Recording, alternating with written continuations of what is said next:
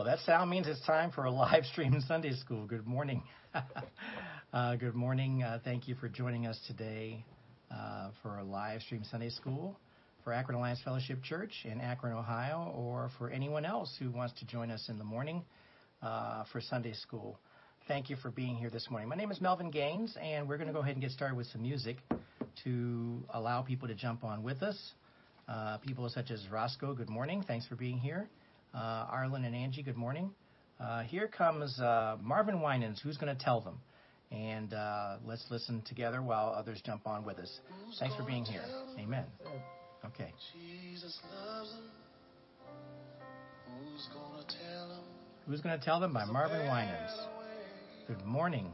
Hi, Ronnie. Good morning. Who's going to warn them? Thanks for joining us. Other things coming on them, so God can turn their nights. Jackie, good morning. Happy Sunday morning. Who's gonna tell Cloudy Sunday morning. Slightly cooler Sunday morning. Who's gonna tell Laura, God bless you. Good morning.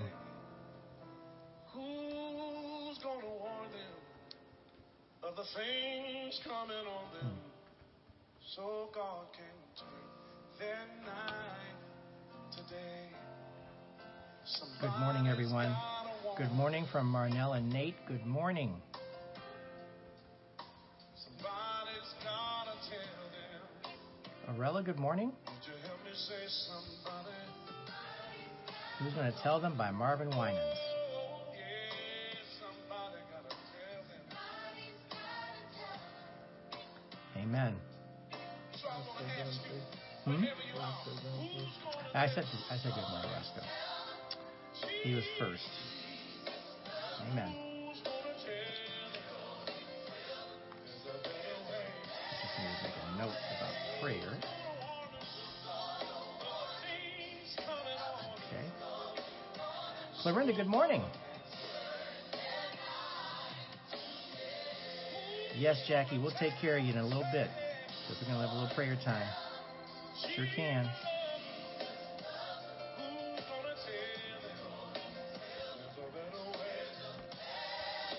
A lot's going on because we are in the end times. A lot of people are being prepared for Jesus' return. Keep getting that message over and over again. Cindy Phillips, good morning. Are we at the first day of spring? Oh, it's March 20th. We are, huh? I think so. Okay. Yep. Bev Parkman, good morning. So I need some volunteers to raise your hand, raise your heart, and say, I'm going to tell them. Jesus. Matthew 28. Who's going to tell them? There's a better way. Great Commission. Amen. So God can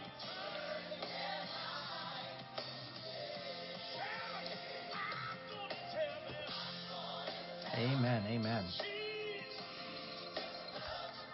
Thank you for being here this morning. God bless you.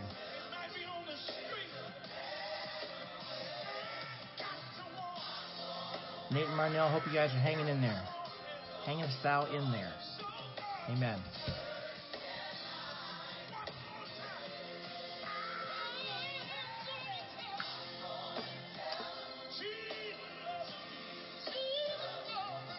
Amen. Amen.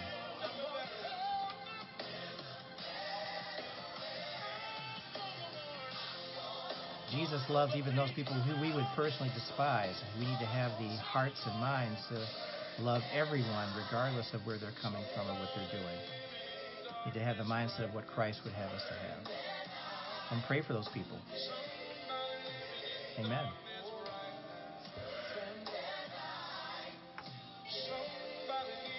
Amen. Amen.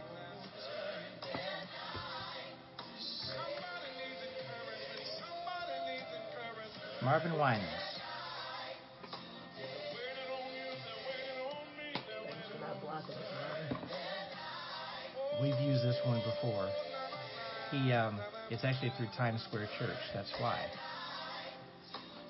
Amen. It works, Arlen.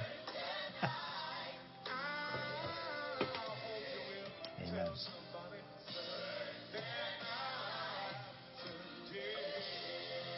Amen. Amen. Okay. Marvin Winans, who's going to tell them? That was from the Times Square Church, and that was able to evade any issues because we're pulling back from stuff we've used before, which is the way to go. If we know it worked before, we'll try it again and do it again this way. But music-wise, Marvin Winans, great talent, very, very wonderful song. Who's going to tell them? We need to be the ones to not stop talking about Jesus, which was the theme of last week's message. We want to keep doing that, keep speaking about him. And for those individuals who are truly confused and truly need help, we need to pray for them. That's what we need to do, because Satan wants to prevent people like them from not coming to a saving knowledge of Jesus Christ. Joanna and Charles, good morning. I'm thankful that we're all gathered together here online to get together and just hear the Lord speak, because that's really what this is all about. Let's make a note of the announcements for right now. And Jasper, hey, good morning. Amen. First of all, remember your tithes and offerings. We want to pray. We want to pray, and let's pray right now for the specific individuals that were referenced. We'll pray again to lead into the Sunday school, but let's do that first before we get into the other announcements. So let's pray for Ronnie. We're going to pray for Jackie. Lord, we just pray right now and stop for the moment and lift up to you both Ronnie and Jackie. Ronnie for just to feel better and feel a little bit better, and Jackie just because a lot of things are going on, and we're just lifting her up before you, Lord. Give them a covering, give them comfort and grace and peace as they move about their day and as they continue to listen to you they speak to you. Lord, you speak to them and give them what they need to be able to function and be able to give you the glory and the praise in anything that they do. And we just give you praise and thanks in Jesus' precious name. Amen. Amen. Okay. Got that, so I didn't want to forget. And please remember your tithes and offerings. We want to make sure that you're keeping that in mind as well, too. For the business of the church and taking care of those things. If you are going to church today in Akron, you're welcome to drop them off in the drop box in the lobby. If you are mailing your tithes and offerings, please do so. Akron Alliance Fellowship, 688 Diagonal Road, Akron, Ohio, 44320. That's the address. So please keep that in mind. And amen. We just want to keep always having a mindset of prayer, because that's the way we communicate with the Lord, and that's what we want to continue to do. Today's message will be provided by Pastor Gus. And the name of the message is God and Education. It is a great message. It will be available online here on the Akron Alliance Fellowship timeline immediately following Sunday school. For those of you in Akron, you'll be able to see his live version, which might be slightly different than what he has recorded. So you're not missing anything. Either way, you're going to get the essence of the message. Or listen to both. Or listen to both if you're able to come to Akron, right, and listen to the. We have recordings and podcasts, so whatever way you want to catch it, that's fine. And Jackie, yeah, hang in there at work. I hear you. Got to do what you got to do. So let's keep that in mind. Please, we want to make sure we have a complete church experience, and we appreciate you guys understanding as we try to put this together and do so the best way we can. And hopefully we'll have bigger and better things in the future to give to you, including live church services, overcoming that dreaded poor acoustical type situation. But we'll figure it out. We're going to figure it out and see what we can do with that. Okay. Let's go ahead and get into today's lesson. And the lesson is really a continuation of last week, because we kind of had to end early just because of the time frame. We didn't want to take too much time. But we will continue now and get back into the survey of biblical inerrancy. This is our 7th session. And this is a continuation of about a deeper dive into biblical inerrancy. Kind of a deeper take, and there will be some rehashing here that we'll be getting into as time permits today. So we'll see where we are with that. So with that in mind, we're going to go ahead and get started with a word of prayer and just continuing to remember the individuals we prayed for just now, but also for our church family. And we just appreciate all of you. And for those of you who are online with us who are not part of our church, as far as we're concerned, you're part of our church family because you just you just stay with it. You know what I mean? We just want to make sure that you understand that, you know that. Even if we've never met, it doesn't matter. You are still part of our family. We appreciate you very much. With that in mind, we just pray for you and we care for you very much. Let's go ahead and pray, and let's go ahead and get started so we can get into hearing what the Word has to say in this particular study.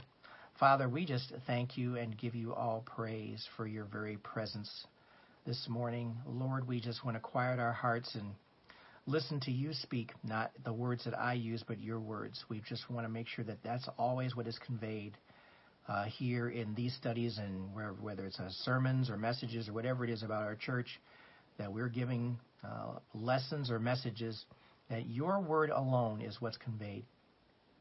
We thank you, Lord, that you've allowed us to be messengers, and and we take great honor in such a thing. But we want to make sure that we're very true as to what you want us to say when it comes to your word. Bless us now, Lord, as we get into the study about the Bible and get into it a little bit deeper and look at what your word has to say and how it indeed should challenge us to dig even deeper into the word as we look at this particular study. And we give you thanks and we give you praise in Jesus' name. Amen. Okay, everybody, we're going to get back into the study of biblical inerrancy, and we kind of left off in the area where we were looking at defending inerrancy, because we're going to look at some passages and we'll look at them a little bit up close too, just to make sure that we are aware of what's being said, because we don't want to rush too quickly.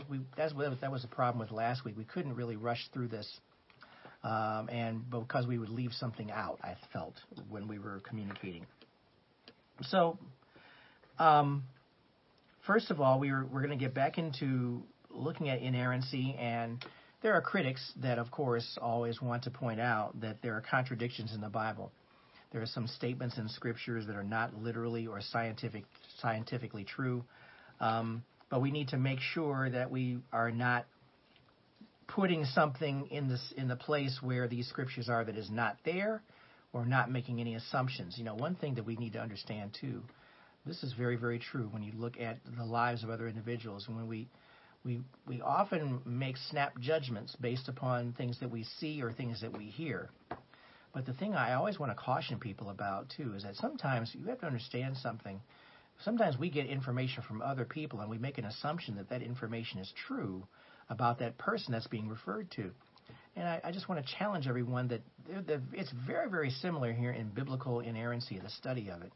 We shouldn't assume anything. We should be the ones doing the digging. We should be the ones doing the reading and studying, and not just believing someone because they choose to not believe and say, oh, well, then it's because so-and-so says that must be true. And it's the same manner where you just don't believe something because I tell you. You're the one that has to be the Acts 17:11 person to get into the Word and see that what is being said is true. So let's look at some passages and let's take a look at it, and let's do put some thought behind it and some reasoning. So, first of all, understand that the contradictions that we see that may be apparent on the surface are not necessarily real contradictions. We talked about this very briefly last week, so forgive me for those of you who know what I'm referring to, but we're going to be looking at specific passages to also take some time with it. First of all, some writers do not give all the truth about a certain event, but they do give only the truth. And you'll see that in the Gospels, very common. That's a very common occurrence, where some things are discussed at greater length in some passages than others are. Parallel accounts may give different details, but they're not contradictory. They are merely complementary. Complementary. More than one person is looking at something and giving something that's maybe even providing additional information for us. Turn to Matthew 28. Turn your Bibles and electronic devices to Matthew 28. This is why I wanted to take some time to look at this with greater detail. Matthew chapter 28, verses 1 through 7. I'm going to look at this passage, and we're going to also flip over and look at another passage afterward that's going to show something that's pretty important. Now, I rushed through this last time, and I apologize for that, but I'm going to take the time with it now because we need to look at it a little bit more detail. Matthew 28, starting at verse 1. We're going to read through verses 1 through 7, and let's take a look at it and see what it says. Now, after the Sabbath, this is the English Standard Version. Follow along in your own version, please. Now, after the Sabbath, toward the dawn of the first day of the week, Mary Magdalene and the other Mary went to see the tomb. And behold, there was a great earthquake. For an angel of the Lord descended from heaven and came and rolled back the stone and sat on it. His appearance was like lightning, his clothing white as snow. And for fear of him, the guards trembled and became like dead men. But the angel said to the women, "Do not be afraid, for I know that you seek Jesus who was crucified. He is not here, for he has risen. As he said, come, see the place where he lay. Then go quickly and tell his disciples that he has risen from the dead, and behold, he is going before you to Galilee. There you will see him. See, I have told you." Now, that's the account in Matthew of when Jesus had risen from the dead. Now, understand something here, too, and it just occurred to me as I read this. Remember, Matthew was not there at the tomb. He was given this information to write and record. He was not there. He was not an eyewitness of any of this. So this was inspired. This was that God-breathed word that Matthew recorded. Okay? So remember, but the key word here to look at is that there was an angel of the Lord, in verse 2, descended from heaven and came and rolled back the stone and sat on it. So this is the account. The true eyewitnesses were who? The women who were there, who saw this, and of course the guards that were there as well too, the ones who were supposedly there to guard the tomb. Now turn over, please, to Luke chapter 24, not Mark, Luke 24, verse. Let's look at verse 1. We're going to go verses 1 through 5. Or 1 through 6. I would catch before my bride puts the number down. 1 through 6. 24 verses 1 through... Luke 24 verses 1 through 6. Now look at this. Again, Luke is also not a witness at the tomb. He is given this word, this God-inspired word, but look what it says. But on the first day of the week, at early dawn, they went to the tomb, taking the spices they had prepared, and they found the stone rolled away from the tomb. But when they went in, they did not find the body of the Lord Jesus. While they were perplexed about this, behold, 2 men stood by them in dazzling apparel. 2 men. And as they were frightened and bowed their faces to the ground, the men said to them, "Why do you seek the living among the dead? He is not here, but has risen. Remember how he told you while he was still in Galilee." And then it goes on from there. So now 2 men were mentioned here in this particular passage in Luke chapter 24. And of course, we have to make the conclusion based upon logic, because that's all we have. 2 men were at the tomb. Even though Matthew referred to one, an angel of the Lord, who had descended, and there was this great earthquake, and there's no mention of an earthquake here, by the way. But Luke is just giving us information. You can tell Luke's writing is a lot different than the other Gospels because of how Luke records information and how he gives specificity, honestly, to some things that are just not mentioned in other particular passages. But that doesn't mean that they're incorrect or in error or in contradiction. They're complementary. That's what I wanted you to understand. So the conclusion was that we have to go by what Luke's account is of how many angels were at the tomb. There were 2. There were 2 that were there. Just because there was a mention of only 1 didn't mean that there were 2. There weren't 2 there. So that's what we need to understand about this account as we read it in 2 different Gospels. They complement each other. There's information about an earthquake in one. There's no information about an earthquake in the other one. There's no information about the soldiers in one, and there's an account about the soldiers who were guarding the tomb in the other one. Complementary. Very, very important for us to see that and understand that. And remember that Matthew and Luke were given this information to record about the event because they were not witnesses themselves. And so that's something that's also important for us to see too. Only God can control and have this type of situation where these 2 accounts don't contradict each other, but they complement each other. So when we look at arguments about defending inerrancy, we have to look at it from the standpoint of the truth is being spoken at all times, which is what we always want to go back to and always want to remember. Let's take a look at another example of that. Go to Matthew 27:37. Matthew chapter 27, verse 37. And this is something that we look at here in two different passages. And it's going to be a comparative to another passage in the book of John. And you have to look at these. We're going to look at the inscription that's put up on the cross over where Christ is, what is being said about him.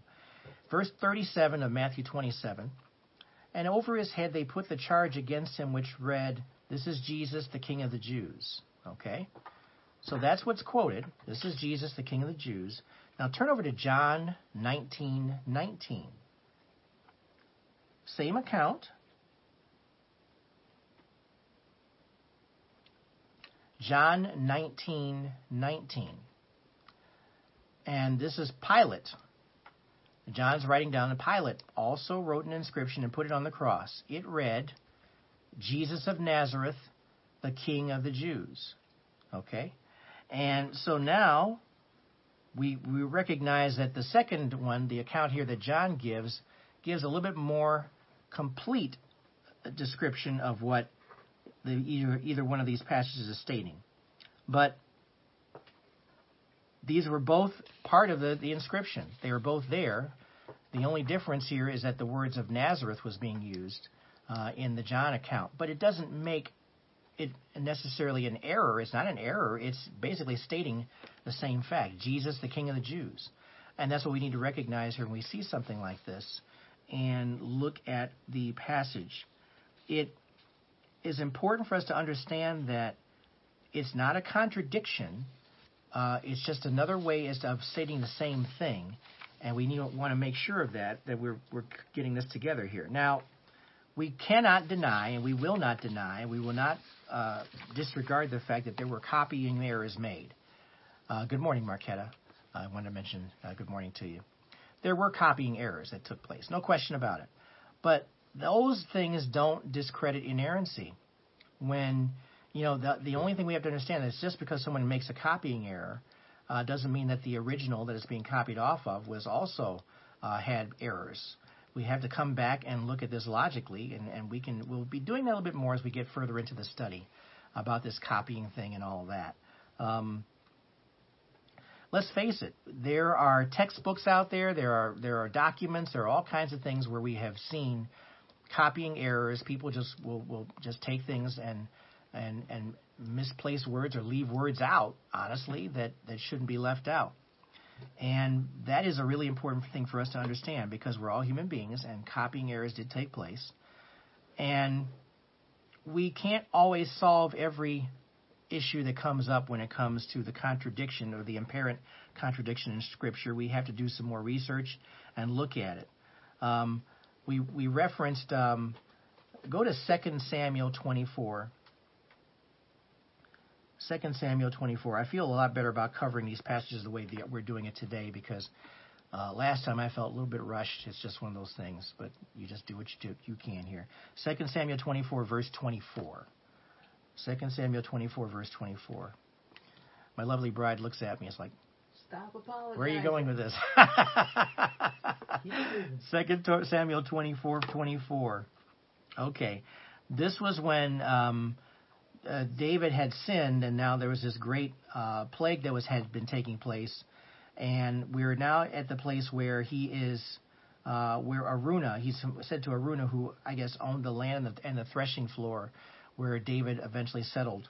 He wanted to make sacrifices to the Lord there to stop the plague from continuing. So it says in 2 Samuel 24:24, but the king said to Araunah, "No, I will buy it from you for a price. I will not offer burnt offerings to the Lord my God that cost me nothing." So David bought the threshing floor and the oxen for 50 shekels of silver. Okay, so that's what he paid for the threshing floor. Now, turn over, please, to 1 Chronicles 21:25. 1 Chronicles 21:25. 25. And you have to understand the Chronicles go through more of a summarization of a lot of the activity that takes place when it gives a recording of the different kings and the different events that took place, because it's a chronicle. It speaks for itself as to how it's written and what it represents. But look what it says in 1 Chronicles 25, and this is referring to the King David saying to Ornan, which is another thing. It's a different name. It's the same person. Araunah and Ornan are the same people. So David paid, verse 25, Ornan 600 shekels of gold by weight for the site. Now, a couple of things to note here. 600 shekels, different amount than 50, right? For the site, which implies that he bought the surrounding property, the land around it as well, too, because that property was now going to be dedicated to the Lord, that whole situation. So he wanted to make sure that Ornan, or Araunah in this case, was compensated for it. And so notice that there are two different names being used. We're going to run into the same situation again in 2 Samuel and 1 Samuel about different names. But here we see that perhaps the threshing floor was 50 shekels, but the surrounding property, the total was 600. So we just have more information here. It doesn't mean that there was an incorrect statement about any of them. It just means that there was just a more complete summary of how much David eventually parted with monetarily to buy the land. The shekels, the 50 shekels, was specifically for the threshing floor. Okay, here's another example. Go to 2 Samuel 21:19. 2 Samuel 21:19.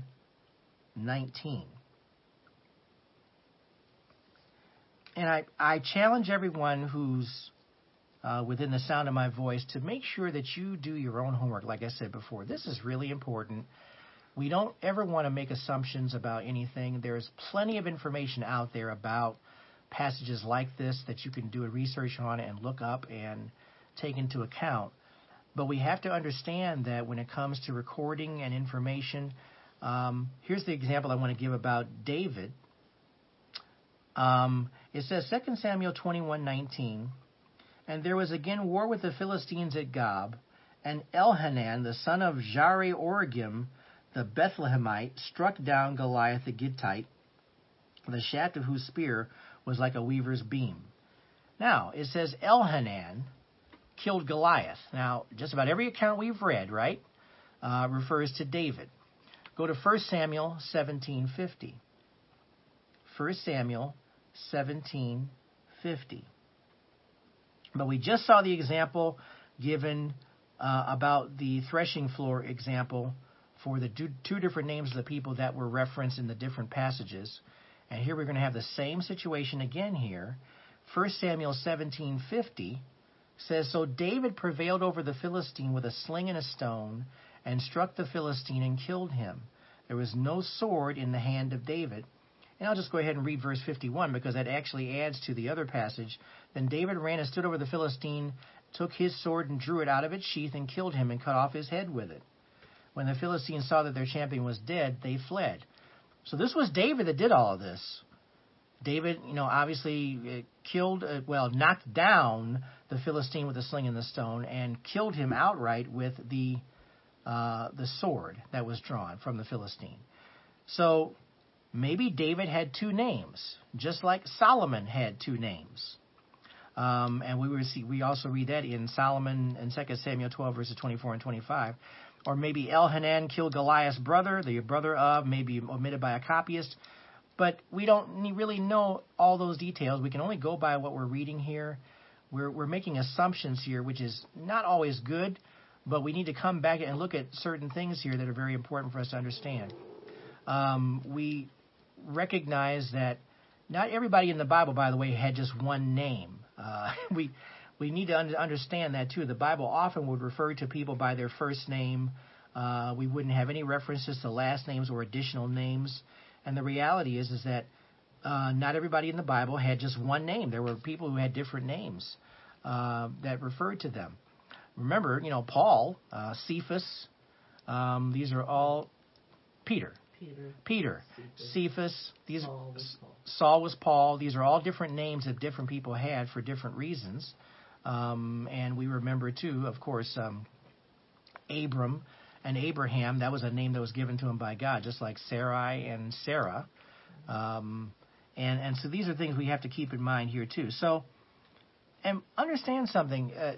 There's when we look at how the Philistine died, how Goliath died, there were different ways. We have this as an issue today when we look at death certificates, for example. And we may very well know that a person who wound up dying, it was the result of a stroke, but the death certificate may say something totally different. It may say something like respiratory failure or something like that. It really comes down to whatever the doctor comes to a conclusion with when they actually give the report for the official death certificate. So different things happen within the course of an event that are still truthful. They don't contradict each other. And so we want to make sure that we keep that in mind as we look at these passages. And we understand, knowing that there were errors in copying, but it's very clear here about the names that are being used and what's being referenced here. So if you have questions about that, I'll welcome them. I think it's worth looking into it a little bit further. But the one conclusion I want to, and understand these are facts that we don't know for sure. We don't have complete understanding of it. We have to trust that these things that are being told to us, it's God's breathed word, that these things are indeed true. But we make the assumption at the end of the day that the Bible is innocent of error until proven guilty. Okay? Just like anybody who goes to trial. Remember when I said about not jumping to conclusions or jumping the gun when we're looking at individuals or looking at the lives of people? That we always want to make sure that when someone goes to trial, it is really important for us to not prove them guilty before the trial starts. Did you know, and I didn't know this, did some research on the old Sam Shepard trial. Dorothy Kilgallen was one of the reporters who actually talked about the Sam Shepard trial. One of the most famous trials ever in Cleveland because of the doctor who lived in Lakewood, Sam Shepard. And the judge, before the first trial, before the first piece had gone on, Dorothy Kilgallen had overheard and heard this judge say that Sam Shepard is guilty as hell. That's what he said. This was before the trial. Well, you see how that can be a real problem when it comes to having a fair trial. The judge already thinks that you're guilty before the trial starts. You've got a real problem. And, of course, in that first trial, Sam Shepard was indeed convicted, and Dorothy Kilgallen criticized this whole situation and essentially made it known that that judge had basically was partial to the entire proceeding. And eventually, you have to go through the whole history of that, but eventually Sam Shepard was granted a new trial because this information came out, and then he was found innocent of the crime. This was way after the fact. This was way after all of this had taken place. And, in fact, this has all taken place after Dorothy Kilgallen was found dead one morning because of a situation. So it's a very, very deep story. It really is. But this is the thing I want to make sure that you understand here, just tying it back to what we're talking about here. The Bible is innocent of error until proven guilty. Sam Shepard was innocent until proven guilty. He should have been innocent the entire time, but if you make a decision that based upon the fact that someone is already guilty or something is already guilty, well, there's no sense in having a conversation with that person about it. They haven't looked into it. They haven't done the research. They haven't made the conclusion. They're doing it based upon either a lack of faith or just saying that the Bible is not worth paying attention to. You have to understand that some disqualifications that take place are not valid disqualifications. That's what we have to look at here. So the Bible is innocent of error until proven guilty. Based upon the Bible's self-claim of inerrancy and the mass evidence for inerrancy, we can assume there are good explanations for what are apparent contradictions, but the burden of proof is on the critic. If a person wants to disprove the Bible, let them go and do the digging and the research. We don't just believe what somebody says because they tell it to us. It's up to us to have information. Be forearmed. Have the information available and look at these plausible explanations for so-called discrepancies, okay? Plausible explanations. And that's really important for us to see. Inerrancy allows for other forms of truth in human language besides technically literal truth. So let's look at that in a little bit more detail. There is going to be statements that are going to be corroborating each other. For example, in Acts chapter 7, verse 6, take a look at that. Let's go to the passage itself. Acts chapter 7, verse 6. Let's see. Stephen, let's look at what it says here in Acts chapter 7, verse 6. And God spoke to this effect that his offspring would be sojourners in a land belonging to others who would enslave them and afflict them 400 years. Now, Stephen may be approximating when he says the Egyptians' captivity was 400 years. And if we go to Exodus 12, turn to Exodus 12. Exodus chapter 12, verse 40. And it says in Exodus 12:40, the time that the people of Israel lived in Egypt was 430 years.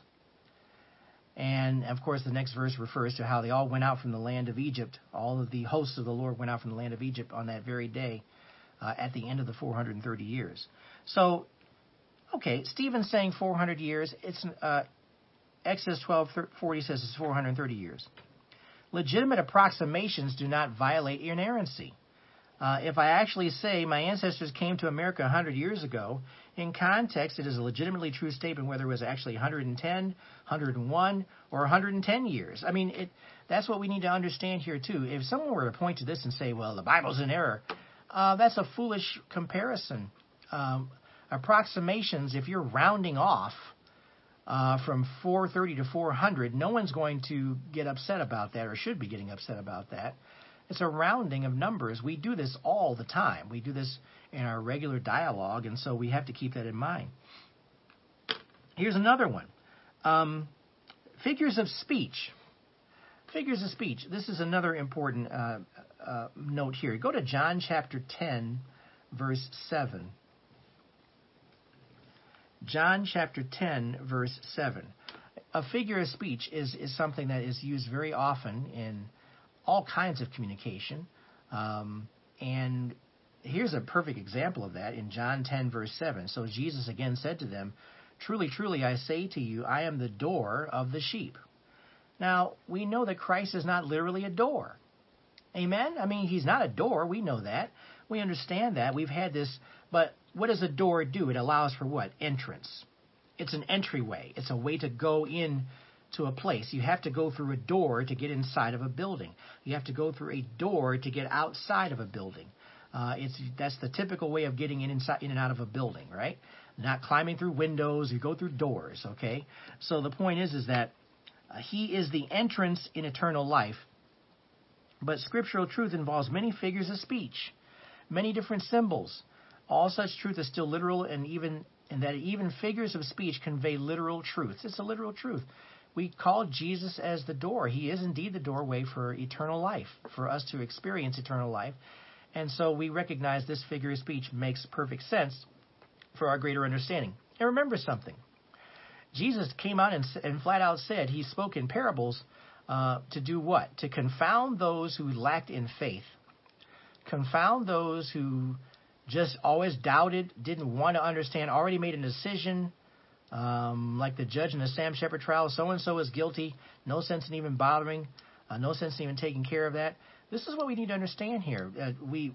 He put those, he gave them that language because there would be some who would stumble, but those who really believed and really had faith would understand exactly what Jesus was saying. Language of appearances is another thing to look at here. When the Bible says the sun set, it is merely using a language of appearances as we do to convey the literal truth of the day ended. Now, we know that according to how our solar system is set up, the sun does not rise and set. But our perspective gives us that when we see the sun come up over the horizon in the morning and the sun set below the horizon in the evening. All we're doing is just seeing the actual natural rotation of the earth and the sun taking place at the same time. And that's how we experience sunrise and sunset. And I'm not gonna plug my wife's book, but that was exactly what Stella the Sun come up, right? It was about the sun rising, and you don't want the sun to set. but she realized that the sun had to set because her friend across the world would have to see a sunrise and a sunset. So But that's exactly what I mean about how you can tell a story based upon the language of appearances. That's exactly what this is. And also popular but not scientific truth. Go to Matthew 13:32. I think we're getting on the home stretch here. Matthew 13:32. The smallest of seeds. Matthew 13:32, talking about a mustard seed. And this is something that I learned, but this is it's also very important for us. That's why we do the research. That's why you look things up. Matthew 13:32. It is the smallest of seeds. This is the mustard seed. This is a grain of mustard seed. Smallest of seeds, but when it has grown, it is larger than all the garden plants, and it becomes a tree, so that the birds of the air come and make nests in its branches.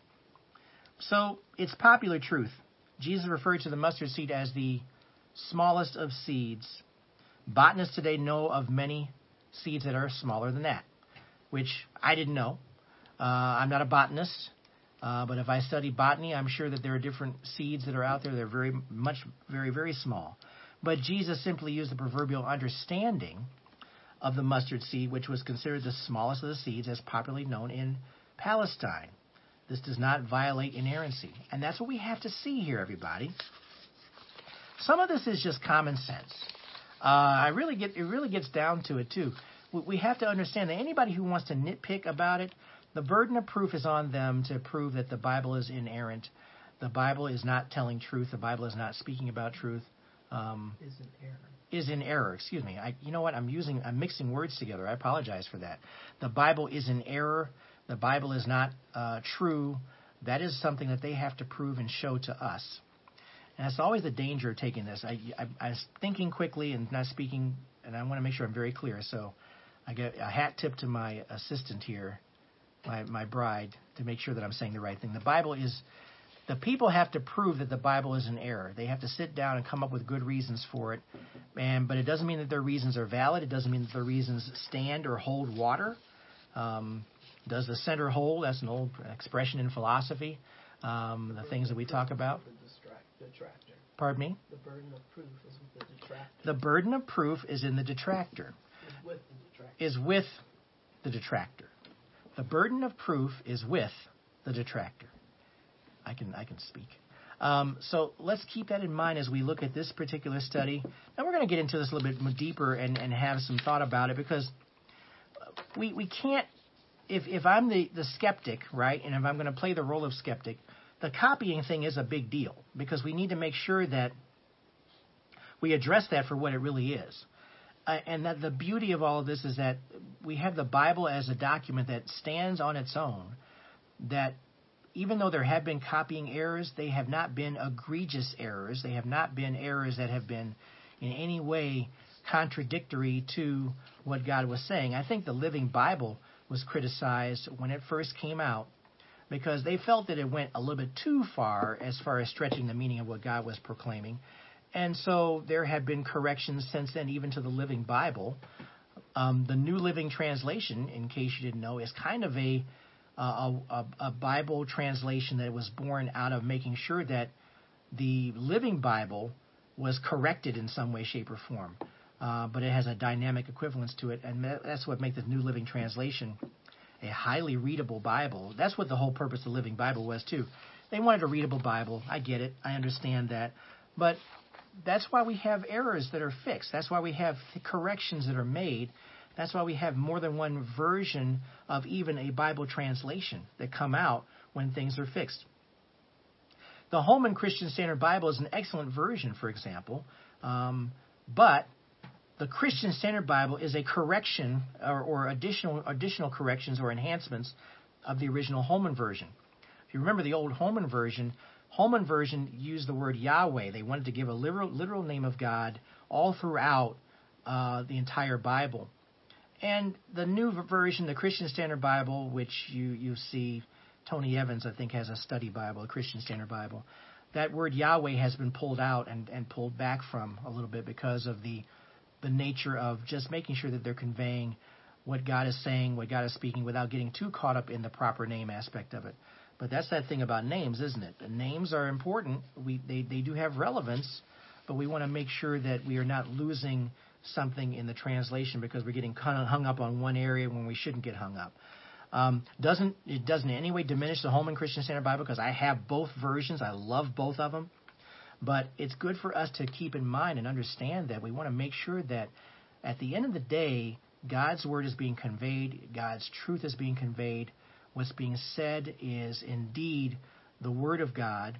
And we can look at certain specific passages, but one thing that's never been contradicted or never been discussed beyond that, beyond these little things that we talked about here today, is that the plan of salvation, the way Jesus Christ died on the cross for us, these are all truths. These are all things that are discussed.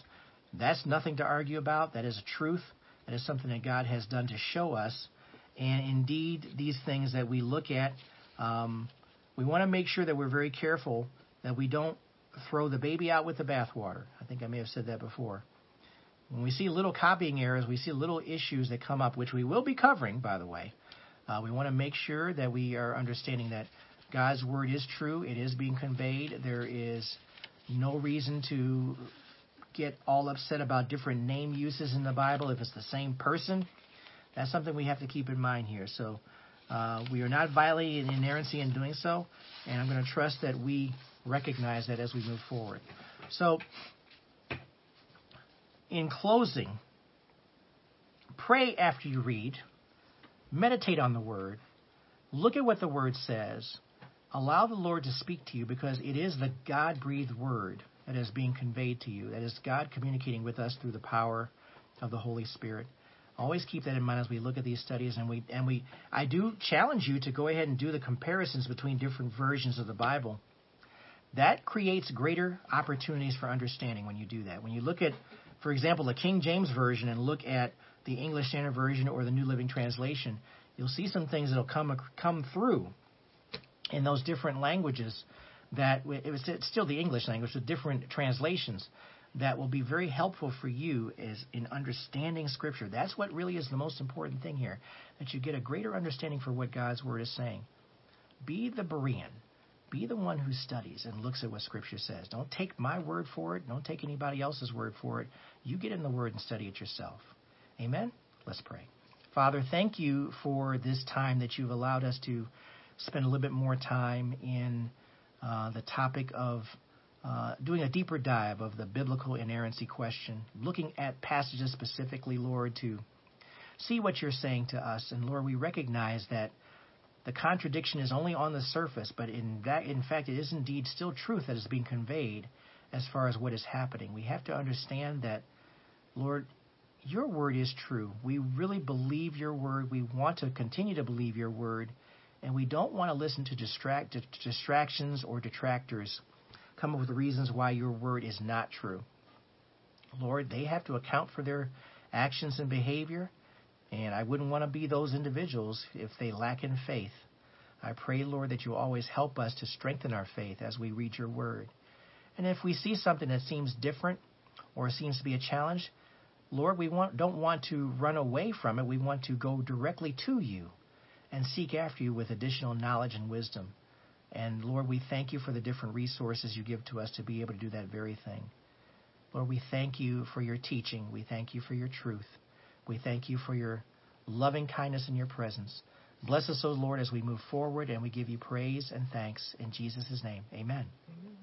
Hey, everyone, thanks for joining me today. We're going to sign off now and allow for you to, for those of you staying online, stay online for Pastor Gus's message, God and Education. It is immediately following here on the timeline for the Akron Alliance Fellowship Facebook page. For those of you going to church, I'll see you in a little bit in Akron. For now, take care of yourselves. God bless you all, and we'll see you next time.